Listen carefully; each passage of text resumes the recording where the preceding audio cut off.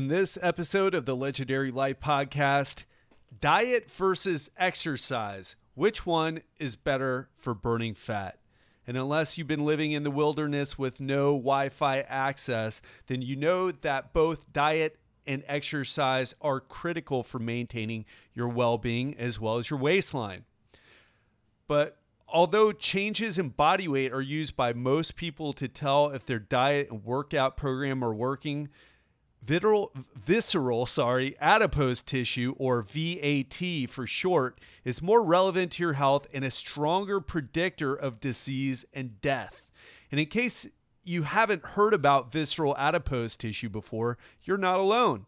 Many people don't understand the distinctions between different types of fat. In fact, there are actually quite a few types of fat. But here we're going to discuss the two that we're going to be concerned about for this episode. Subcutaneous adipose tissue. What is that? The fat that is underneath your skin. If you grab your skin around the place where you store the most fat, and for me, that would be my belly, right? So I grab my skin, I can feel my skin, and I can feel the muscle underneath, and I can feel in between my skin and my muscle, there is some fat. And unfortunately, there's a little bit more there for me today than I've had in my past because I've had to restructure my workouts, and I'm actually doing a type of workout that isn't supposed to burn fat and build muscle as much as get me in shape to do specific exercises.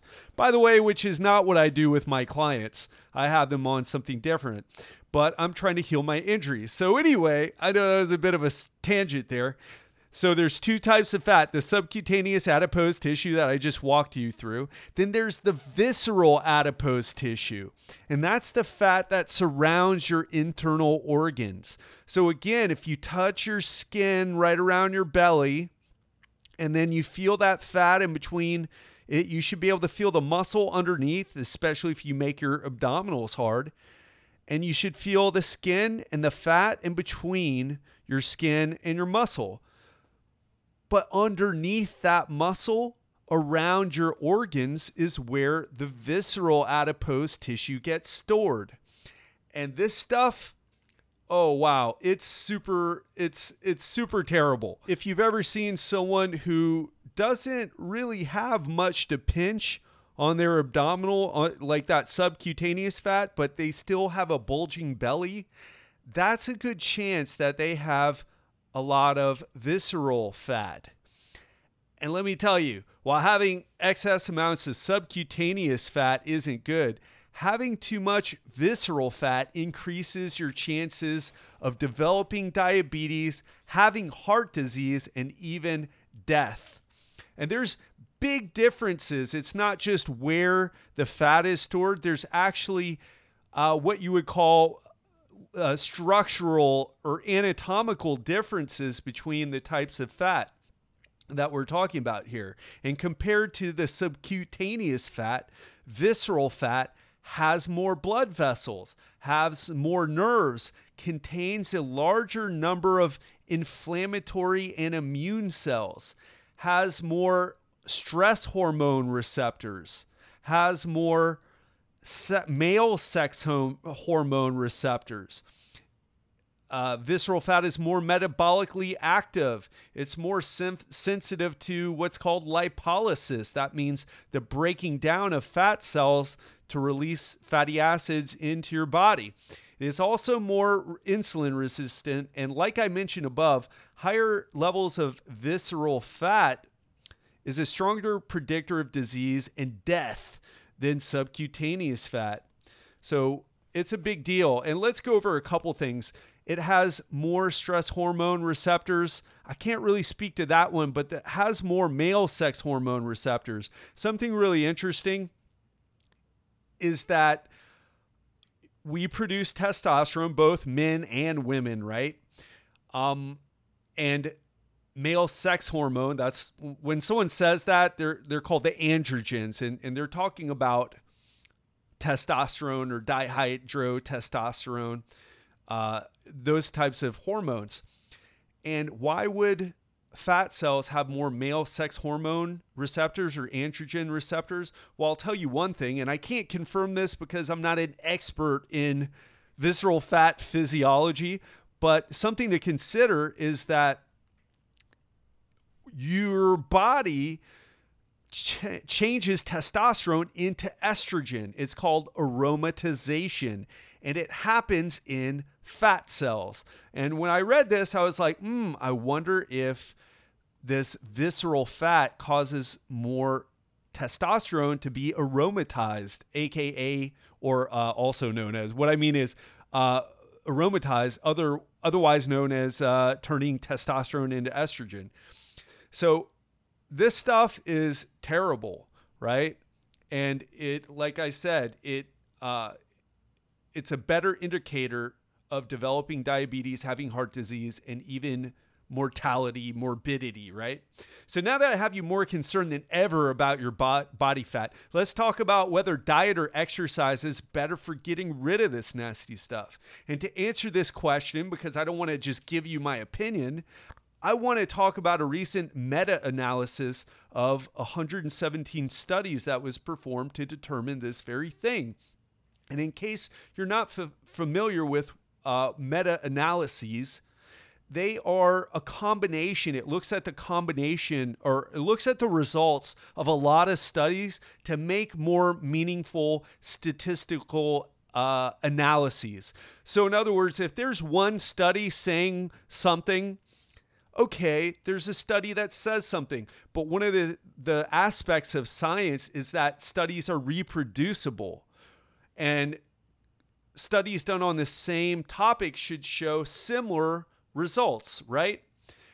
And that's what this is. It's a combination. It's an analysis of 117 studies. And I'll put the link to it in this article because it's actually more of like a 543 character or word, article than just show notes.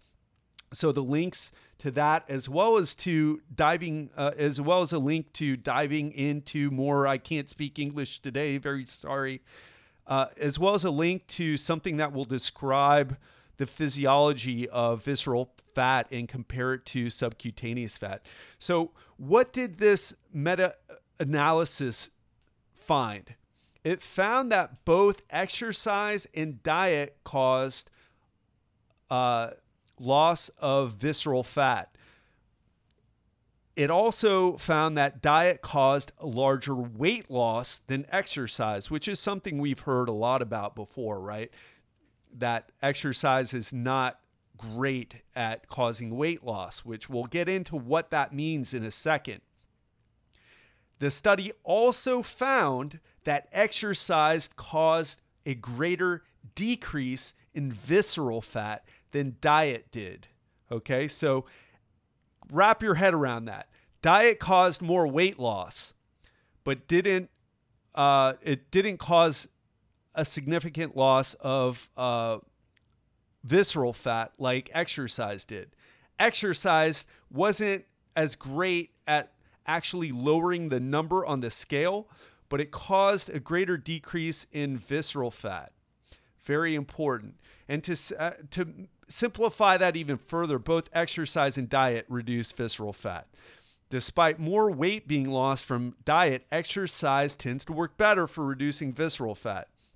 And something that you want to keep in mind is that total body weight loss does not necessarily reflect changes in visceral fat and may be a poor measure in general when you're trying to evaluate your diet, the effects of your diet, the effects of your exercise program, or the scale is a very general tool and it gives you general information. Oh, your weight is lower. Oh, your weight is higher. That's why I tell everybody to keep a measurement of not just their weight on the scale, but also their midsection.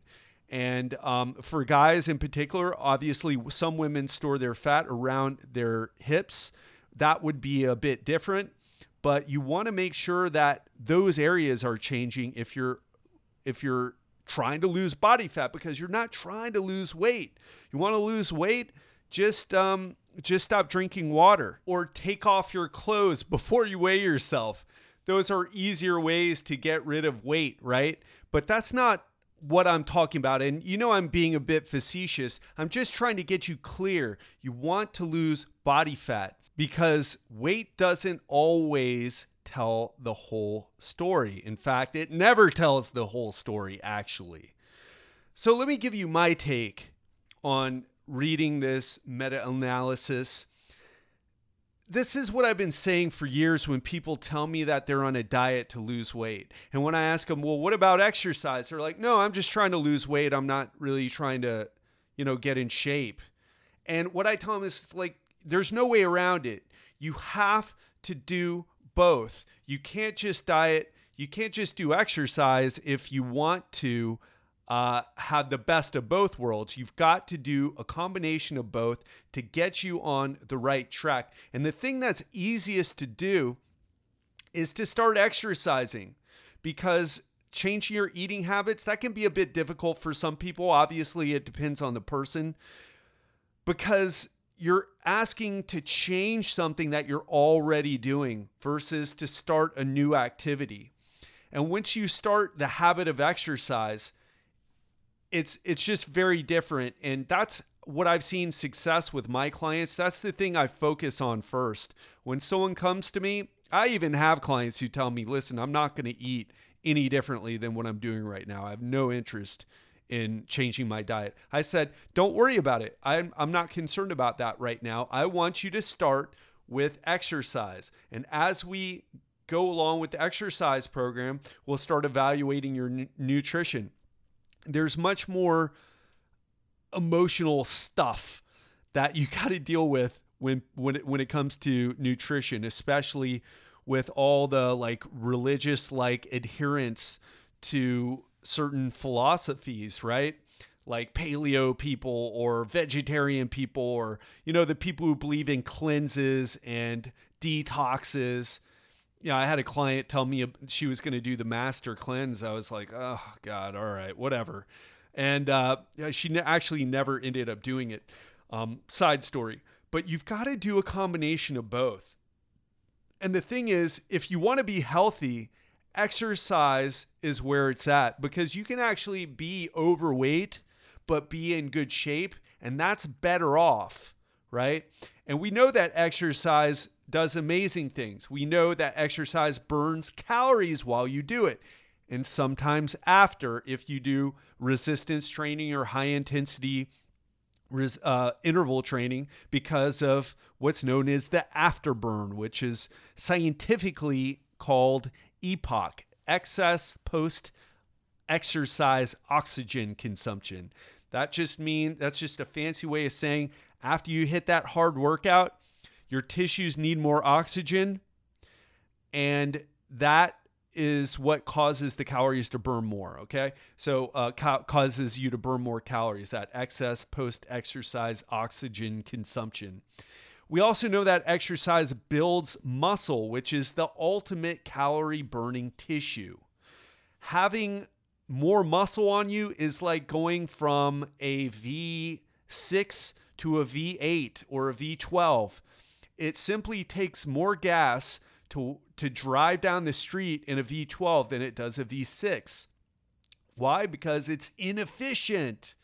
It's inefficient. And while that's not good for the environment, everybody driving around V12s, when it comes to our bodies, we live in an abundance of calories, right? An abundance of food. So it's much, and also an abundance of seated workplaces, right? We're all sitting, so we're not burning calories. We don't move enough. So it's critical to become an inefficient calorie burning machine by putting more muscle on you. Muscle also makes you look better. I can't tell you how many times people are like, well, I lost the weight, but I wasn't happy with the way I looked. I was like, that's because you have no muscle. Your muscles aren't really developed. Your butt's flat. You have no arm muscles. Your chest muscles are small. Your abs aren't developed. I mean, you're uncovering something that isn't that great to begin with. You've got to sculpt some muscles, right? And of course, I'm not telling you have to look a certain way. I'm telling you, if you're trying to look a certain way, you have to do what works. So we also know that resistance training exercise makes you more sensitive to insulin. And that's a huge one for people who are more resistant to insulin, right? The metabolic, I can't even remember what it's called, metabolic syndrome, right? So it also reduces your risk of heart disease. Exercise also keeps your mind sharp. And you know that because you've been listening to the show for a while, but I was just reading it and I had a conversation with someone recently. So that's why I sound a little ranty.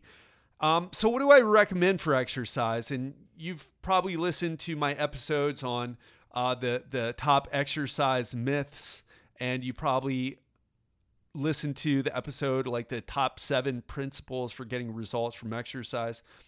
But here's something really simple. Do 2 to 4 days of strength training. What type of strength training? Could be anything. In fact, if you want a free workout, go to legendarylifepodcast.com/free. Go to the workout, the free workout right there. Download it and start doing it. It's a free core workout. If but it could be any strength training workout, like the guys in my CEO Strength are doing, which I'll talk about more in a second. But also, so 2 to 4 days of strength training. And if you're going to do 4 days, make sure you have a program. Don't say, well, Ted said it was good to work out 2 to 4 days, so I picked 4 days because more is better. So I'm going to do a random workout 4 days a week in the gym. No, have some structure. That's how you get in trouble with plateaus and injuries and lack of results, because you're not doing the right things.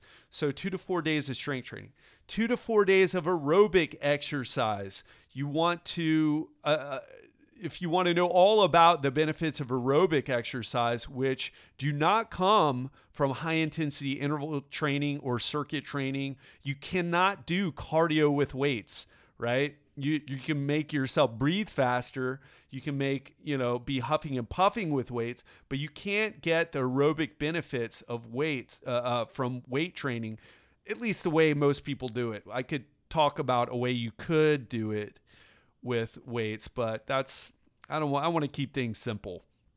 So if you could lift weights in your target heart rate zone for 20 to 30 to 45 minutes, that's what you could do. But that's for another time. So what am I talking about? Get on an elliptical, go walking, go hiking, go paddle boarding, go. What I like though is aerobic exercise. What I recommend for people to do is get into the gym, get on the treadmill, get on the bike, or get out on the road on a bike. But sometimes the road, it gets hard because you can't keep your heart rate up, and you need to keep your heart rate at the right zone, and you got to keep it there for a while to get the benefits to get all the benefits of aerobic exercise. Right? Because if you do paddle boarding, sometimes it gets harder, sometimes it gets easier. If you're riding your bike around the neighborhood, you got to make sure that you stop at stop signs, especially if you live here in Miami Beach where people drive crazy. So I really recommend being more structured with your aerobic exercise. You could also hit a bag if you're into hitting heavy bags.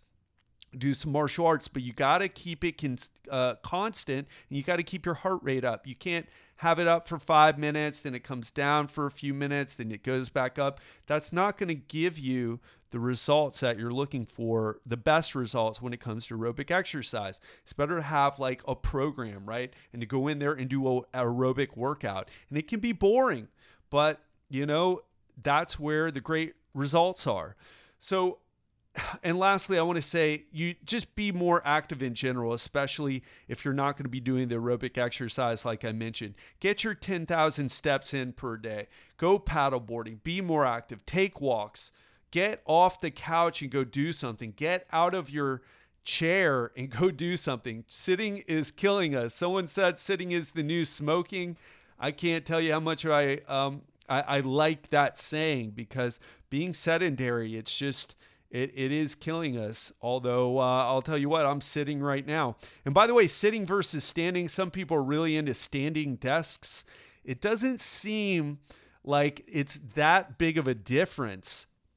It really has to do with moving. So standing isn't moving. You're only using slightly more muscles. It's not the fact that you're sitting versus standing. It's that you're not moving. That's the big takeaway that I want you to get from that. So to sum this episode up, because it's going to be a quick one today, it's not enough to just watch what you eat. You must get up and move. And if you want to get the best results, you work out with weights, do strength training 2 to 4 days a week. You do 2 to 4 days of aerobic exercise and be more active in general. And if you want me to coach you to success, if you want to be part of our CEO Strength program and you want to burn off that belly fat, you want to burn off and you want to lower the weight on the scale at the same time, right? Because that's what exercise and nutrition does. If you're on a good exercise program, if you're on a good nutrition program, that's what happens. Then go to legendarylifepodcast.com/coaching and sign up, because yes, I said we were doing the beta program, and you know what? They've been at it. They're in their second week right now. People are doing really well.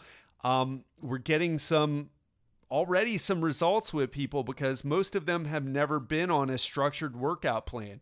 Also, they're following a meal plan. And I'll tell you what, they're not even following all the things on the meal plan, right? They're not following everything 100%, but they're following the workouts. They're following getting in their steps. They're following getting in their glasses of water and the other things that they're doing.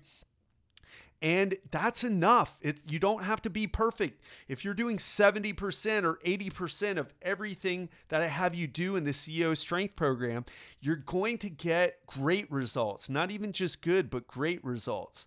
So again, if you want to be part of that, we are starting a second beta test group to get more people in on this before we take it to the next level. And we're not even sure what that's going to be, but it may involve more people, so less coaching from me one-on-one, or it may involve a higher price.